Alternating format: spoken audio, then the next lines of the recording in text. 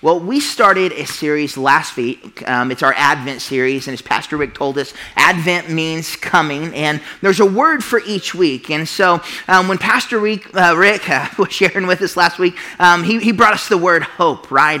And he reminded us that Advent is, it means coming, right? Coming of Jesus as baby, and coming, the second coming of the Messiah that we await for his return, that the thing that he's brought us is hope.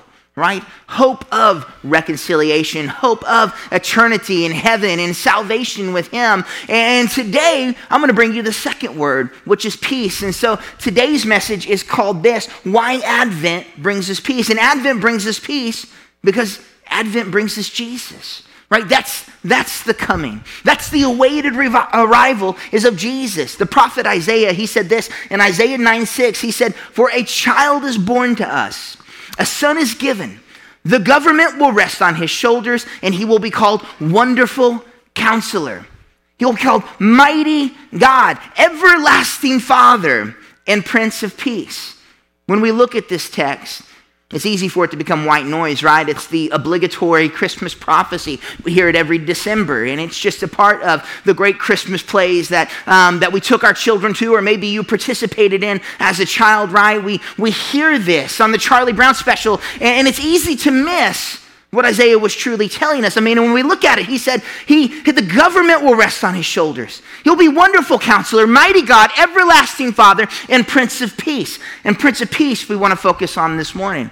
When you look at the text, when you look at the original context and the words there, the Prince of Peace means so much more than you could ever imagine. It means the source of peace. Not that he would be known for peace, but he would be the bringer of peace, because he would be peace's source in our lives and in our worlds. First century writer and pagan Epictetus, he said this, "While the emperor may give peace from war on land and sea, he is unable to give peace from passion, grief, and envy. He cannot give peace of heart, for which many yearns for more than even outward peace." Again, this is a pagan, somebody who's far from God, who doesn't know the truth, who doesn't know the source of peace as we know it, but he knows this. Our hearts yearn for an inward peace, one that the world can't satisfy, that it can never bring. He recognizes this God-shaped hole in our lives that the coming of Jesus, right, the Advent season reminds us is there and available to us. Not in a distant future, not in a distant government, but today, now in our lives. He recognized a need the world could not fulfill, and he knew there must be a source. He didn't know what it was, but we do. When Jesus was born and the angels appeared to the shepherds, this is what they experienced. It says this in Luke 2:13, "Suddenly, the angel was joined by a vast host of others, the armies of heaven, praising God and saying, 'Glory to God in highest heaven, and peace on earth to those with whom God is pleased.'" Bible commentator John Trapp said this, "Let God have all the glory, so we may have all the peace." I mean, you recognize what the angel is saying. Glory to God. Look at this gift. So much more than a fragile infant. So much more than you can ever imagine. Mighty God, Everlasting Father, Prince of Peace. Glory to God and peace on earth to those whom God is pleased. And as we glorify God, as we recognize the gift he's given us, as we put our priorities in alignment with the will of God in all ways, his gift, more than salvation. It's peace and reconciliation with God. It's peace within. It's peace through unity, through his church. Glory to God in highest heaven and peace on earth to those with whom God is pleased. Advent brings us peace because Advent brings us Jesus. Peace between people, between nations, between God and us. In the New Testament, the primary Greek word for peace is eirene, and it refers to rest and tranquility. And so when we look at Jesus as being the source of peace, he's the source of rest. He's the source of tranquility. He's the source of what we need in dire moments, in utter chaos, in times of uncertainty.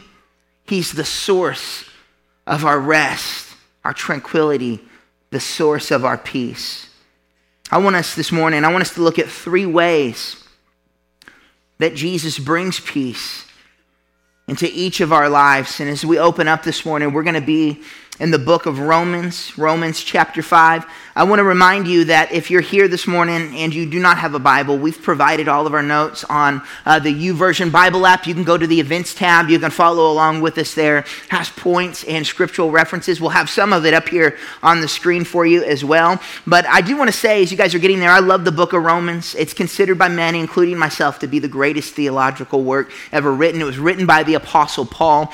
It was a letter, to the church of Rome. And it starts off in Romans 5, verse 1, and it says, therefore. Say therefore. Therefore, right? And anytime we see therefore, we need to see what it's there for. You guys have heard that, I'm sure. And so in order to do that, we need to go to the end of chapter 4, right? And the thing we need to keep in mind is that when Paul wrote this, there were not chapters and verses. It was a letter to the church of Rome. It was a singular thought. These are connected passages. They don't stand alone. And so when we see therefore, when we go back to 4:25, it says this: he was handed over to die because of our sins. Well, who? Jesus. Mighty God, everlasting Father, Prince of Peace, was handed over to die because of our sins, and he was raised to life to make us right. Say right.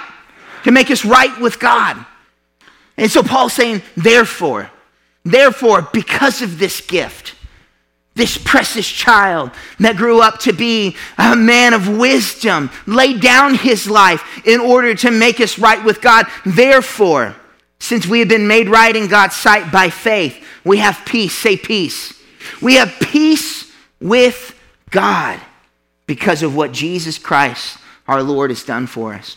You know, in order for us to have peace because of something, that means that there must have been chaos and animosity if it's taken away. And so if Jesus brought us peace, in his absence, it reveals that we're God's enemy, in opposition. But it says, because of Jesus, we have peace with God. We have peace with God. Because of our faith, Christ has brought us into a place of undeserved, say undeserved, a place of undeserved privilege, where we now stand and confidently and joyfully look forward to sharing God's glory. First and foremost, he came to make peace between God and rebellious, sinful human beings, right? That's us. Point number 1 is this: Advent brings us peace because Advent brings us Jesus, and Jesus brings us to a position of peace with God, a position that we could not have, that we would not have if it were not for the source, the Prince of Peace, the one prophesied about in the book of Isaiah, the precious gift presented in the manger, the one that the host of angels said, glory to God in highest heaven and peace on earth for whom God is pleased. God could not be pleased if it wasn't for Jesus, right? He's that source that we receive that brings us into a position to be at peace with God. The Prince of Peace, he settles our account, gives us right standing. Paul says this in verse 6, when we were utterly helpless, hopeless. Rick touched on that last week. When we didn't know which way to turn, when we didn't know what to do, when we didn't see a way out, when we were utterly helpless, Christ came at just the right time. I love God's timing. Just the right time, and died for us sinners. Now, most people would not be willing to die for an upright person, though some might perhaps be willing to die for a person who is especially good. But God. Don't you love those but God moments? But we were in chaos, but God. We were in adversity with God, but God. But God. But God showed his great love for us by sending Christ to die for us while we were still sinners. And since we have been made right in God's sight by the blood of Christ, not by our works, not by our goodness, our deeds, but by the blood of Christ, he will certainly save us from God's condemnation. He says, for since our friendship with God was restored by the death of his Son, while we were still enemies. Think about it. We were born on opposing teams, on the wrong side of the conflict. We held a losing position. But God said, listen, there's nothing you can do here. All is lost for you. There's no way out. There's no way forward. You're without hope. But I'm bringing something better. I'm bringing a light in the darkness. I'm bringing a gift. Come and see what I've done. Come and see the source of peace, the source of reconciliation. Come and see the reason our friendship with God was restored. By the death of his Son, while we were still enemies, we will certainly be saved through the life of his Son. So now we can rejoice in our wonderful new relationship with God because our Lord Jesus Christ has made us friends of God. Again, point number one, Jesus brings us to a position of peace with God. Advent brings us peace because it brings us Jesus, and Jesus brings us to a position of peace with God. You're in Romans. I want you to turn back 2 books to the Gospel of John. And so that's still in your New Testament. The New Testament opens with the Gospels, Matthew, Mark, Luke, and John. They tell about the life and the ministry of Jesus before the early church. Here Jesus is talking with his disciples about his departure, as well as the coming Holy Spirit, right, his gift to us. And it says this, John 14, verse 15. He says, if you love me, obey my commandments. And I will ask the Father, and he will give you another advocate who will never leave you. And so Jesus is our advocate, right? He advocates for us, but he says, I'm going to give you another advocate. The King James says comforter. Say comforter. Comforter. Anytime I think comfort, I can never disassociate it with peace. There's no comfort absent of peace.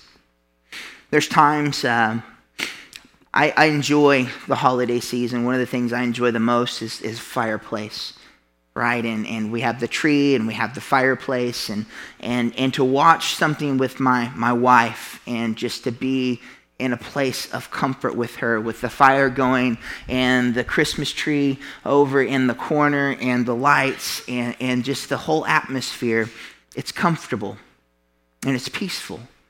And Jesus says, I will send you another advocate. I will send you another comforter in my absence. He's jumping down to verse 26, but he says, but when the Father sends the advocate, comforter, right, as my representative, that is the Holy Spirit, he will teach you everything and remind you of everything I have told you. And so he's saying, listen, I'm going away, but I'm sending someone in my stead, in my place to be with you, a helper, the advocate, the comforter, the Holy Spirit. And he says this in verse 27, I'm leaving you with a gift, peace of mind and heart. And the peace I give is the gift the world cannot give, so don't be troubled. I love that. Jesus says, I'm sending you with the Holy Spirit, and with the Holy Spirit we receive a gift, salvation among it, but a gift of peace, of mind, and of heart. And it's something the world cannot give. You know, when you look at the life of Jesus, he spent his latter years in ministry. And though he was a carpenter, I can't help but imagine he was a gifted one. I mean, come on, it's Jesus. I'm sure he did all things great. But he didn't have an inheritance like we might hope to leave our children or our loved ones behind. And as Jesus left, he might have been absent of worldly wealth, but he didn't leave them empty-handed. He says, I'm giving you something the world cannot give you. I'm leaving you with the Holy Spirit. I'm leaving you with peace of mind and heart. A gift greater than anything we could experience outside of Jesus. Jesus, again, had no inheritance or fortune, but Jesus gave them two things greater than any worldly fortune: the presence and power of the Holy Spirit and the peace of Jesus himself. And as valuable as peace is, it's not surprising that sometimes the world tries to duplicate it, tries to offer counterfeit versions. And we encounter that, right? We seek peace in relationships. Just a moment I shared how much I can enjoy time with my wife, and those moments of peace, but she's not a source for that in my life. I've tried to do that from time to time, and I love my wife, and thankfully she's not in here, but she can be difficult. She can be difficult. Not me, but her. And there's times where maybe we're sitting there together and the fire's going and the Christmas tree's lit, and I say something riveting and just funny and just powerful, profound wisdom that I share in those moments. And the men in the room, you know where I'm coming from, right? And somehow it just ruins everything. I don't know how it happens. It's certainly a work of the devil. And then in the distance, we hear this herd of children running around our massive 1,200 square foot house, all 6 of them bumping shoulder to shoulder, elbow to elbow. And suddenly, there is no peace. There's no peace in the Shaw household. There's nothing but chaos. And the 30 seconds that I looked over at the fire and really thought, man, this is the life, is ripped away in a moment. Because it was counterfeit. Right? Jesus is the source. And we look to relationships. We look towards governments. And I don't care what side of the fence you're on. We look for Republicans. We look for Democrats to bring about peace, and they bring nothing but division. Right? We look to these substitutes. We look towards substances. I know in my own life, I spent 18 years trying to settle this up here with everything the world had to offer. To no avail. There's no peace there. And we've all sought it, just like Epictetus reminds us of. We all have this void in our life. We want it. We search for it. We desire it. We pursue it to the end. But it only has a singular source. That source is Jesus. And so we look to relationships. We look to the substances. We look to governments. We look to Amazon. And I have news for you. Jeff Bezos is not the second coming of Jesus. And in spite of 2-day prime shipping, he's just not. He's just not. But Jesus is. And Jesus brings us the Holy Spirit. And he delivers something in our lives that nobody else can, that nothing else can. Jesus and the work of the cross gives us instant access to the Prince of Peace, the source in our lives. Jesus brings us peace by sending his Spirit to live within us. Advent brings us peace because Advent brings us Jesus. And point number 2 is this: Jesus gives us peace to the Holy Spirit. Gives us peace to the Holy Spirit. There's something that can take place inside of us, in spite of our circumstances, in spite of our situation, no matter how far you might have drifted, that you can have peace in the middle of all of it. I saw this, it was a meme or something online one time, and it said, do I really need the Holy Spirit? And it's like, girl, you need the Holy Spirit to go to Walmart. That was funnier than you guys were letting on. And it's true, right? This may surprise some of you guys, but outside of Jesus, I default anger. Like, that's my emotion. I can either have a humor or anger, right? Just rage, and I struggle with that. And last week I went to Lowe's, and so it's not a Walmart story. I've bagged on them enough in the past, but I went to Lowe's, and I love Lowe's. I love projects and doing stuff like that. And me and my oldest son were going to buy a bathroom cabinet and countertop sink, and we picked out one that had a beautiful marble countertop on it, and it was all together, and it was all there, right? It was heavy. Marble's heavy. And this is what I know, that if I break it, I buy it. If the Lowe's associate breaks it, they buy it, and I get to walk out with a new one. And so typically I'm going to do things on my own, but I'm like, I'm not really trusting this. This is heavy, it's awkward, and it's top heavy, right? It's like nothing on bottom and marble on top. And so I go to one of the associates and I say, hey, and it's a young woman, can you get somebody over here to help my son and I get this out? And she goes, yeah, oh yeah, of course. And so we stand there for 5 to 10 minutes, and I'm getting irritated because I want instant gratification. I'm not getting it. But finally, and if you're in this season of life, no offense to you, but a man that must have been 80 years old comes around the corner, and here I am, in my late 30s, and I'm like, for real? Like, the lady knows what I want, and what you got the oldest employee to come over here, and to do what? To watch? I mean, and I start just getting there, and luckily my son's with me, so I'm trying to save my witness, and I just look at him and say, do you need help? And I just say, no, thank you. It's just a mistake. Like, we've got it, and so we take it out, and I'm thankful. I'm thankful for the work of the Holy Spirit in my life, right? That even in these moments, Jesus gives us peace. That's not what my flesh wanted to do. It wanted to make an idiot of myself, to rage against the employee. And I'm sure none of you have ever been there, especially in this season, right? But that's what I wanted to do. But I'm reminded that God grows peace inside of me. Right, we see in Galatians that it's a fruit of the Spirit at work in us, that we could have love, joy, peace because of what God's done. Again, Jesus gives us peace through the Holy Spirit. I want to share a passage with you from Philippians. As you're turning there, I want to share context because context matters. Philippians is one of the prison epistles. Now, epistle means letter. And prison means what you would think it would mean, prison. And so Paul wrote this while in prison. And there's a few different prison epistles, and they're all letters that Paul wrote while incarcerated in a Roman jail. Now, this is not like the Rogers County bed and breakfast we have here. It's human rights were non-existent. And not only that, Paul's situation, he doesn't know the outcome. He could be executed for no reason. Right? He could be freed. The future is uncertain and bleak at best. And keep that in mind as we read these words. Paul says in verse 6, don't worry about anything.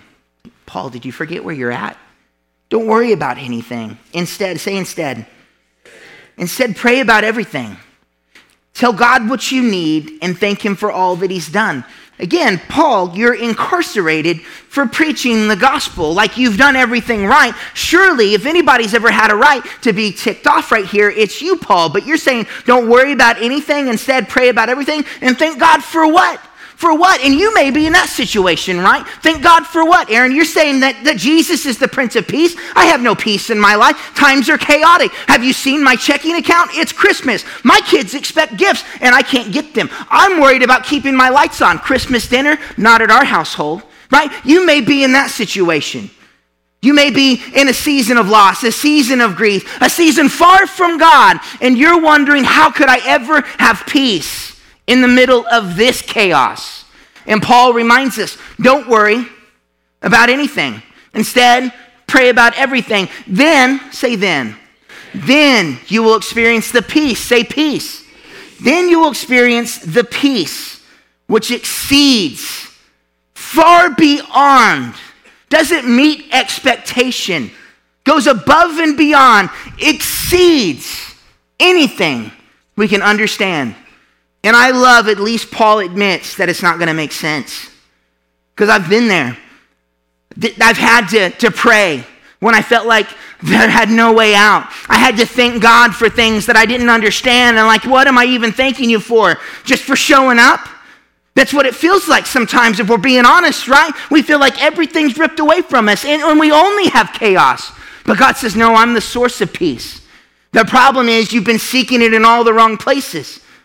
all the wrong places, that only through Jesus can we have peace. And it's through the work of his Holy Spirit that not only we can have peace, but we can have peace that exceeds understanding. Don't worry about anything. Instead, pray about everything. Tell God what you need and thank him for all that he's done. And then you will experience God's peace, which exceeds anything we can understand. His peace. Say his peace. I love that, because his peace will guard, protect, guard your hearts and your minds as you live in Christ Jesus. The world's peace, the counterfeit version, doesn't guard anything. It only robs and steals from us and takes. But God's peace protects us, guides us, directs us, keeps us safe and moving towards God's will. Then you will experience his peace, and his peace will guard your hearts and minds. We associate our circumstances with where our peace should be, rather than associating our peace where our God is. And if he's inside, you have access to peace beyond understanding.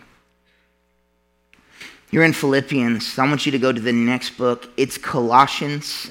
So Philippians, Colossians. We're going to be in chapter 3. Interestingly enough, Colossians was written by the Apostle Paul. Can you guess where he wrote it? He wrote it in prison, right? It's one of our prison epistles. And again, context matters. It's important to keep that context in the forefront of our mind. And so here we are in Colossians 3, verse 12. And he says this: since God chose you to be a holy people he loves. Stop right there. Chose who? Those of us who allowed Jesus to reconcile us to God, right? If God loves you, you must be a friend to God. And to be a friend of God, you must no longer be an enemy to God. And in order to no longer be an enemy of God, you must have received the gift, right? The greatest gift, the Christmas gift of salvation, so you can be reconciled to God. And that's who Paul's talking about here right now. He says, since God chose you, who? Us Christians, us Jesus followers, right? Since God chose you to be the holy people he loves, you must clothe yourself with tender-hearted mercy, kindness, humility, gentleness, and patience. Make allowances for each other's faults and forgive anyone. Say anyone. Anyone who offends you. Remember, the Lord forgave you, so you must forgive others. Above all else, clothe yourself with love, which binds us together in perfect harmony. And Paul's saying, listen, you, the church, this is the standard of which you operate with one another. Clothe yourself in tender-hearted mercy. Be patient. Forgive because you've been forgiven. And then he says this, and let the peace, say peace.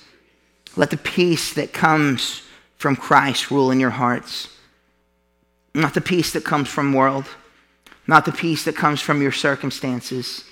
But the peace that comes from God. Allow it to rule in your hearts. For as members of one body, and the body that Paul speaks about is the church. For as members of one body, you are called to live in peace. Say peace. You're called to live in peace and always be thankful. Advent brings us peace because Advent brings us Jesus. And Jesus calls us to live in peace through his church. That is members of one body. The church, and not just the church here, the church globally. You are called to live in peace. I love the local church. And I'm not talking about just Cedar Point, but God's gift, the church that extends far beyond our walls here, far beyond Rogers County and Claremore and Oklahoma, but the church all over the world. But I love this church, right? And the reason I love this church is this is where God really captured my attention. And freed me and got my heart. And so I have a special kind of love for Cedar Point. But I love the local church and the church all over the world. And the interesting thing is many religions and groups are centralized, right? We when we look at these different faiths, they're specific to people groups oftentimes. They've branched out to some degree, but they're consolidated and they're isolated. And we see that, and it pertains to different social and economic barriers. But it's interesting. Christianity has broken more social, economic, and racial barriers than any other work on the planet. Why? I mean, we see in Isaiah that the government will rest on his shoulders. He will be mighty God, everlasting Father, Prince of Peace. And to date, the church has reached 1/3 of the global population. Not one work across the planet has done more to bring unity among God's creation than the Church of Christ, right? The body of Christ, us believers. And we see the same thing taking place locally. I did not grow up in the church. That's probably apparent by the way I speak. Not very polished up there.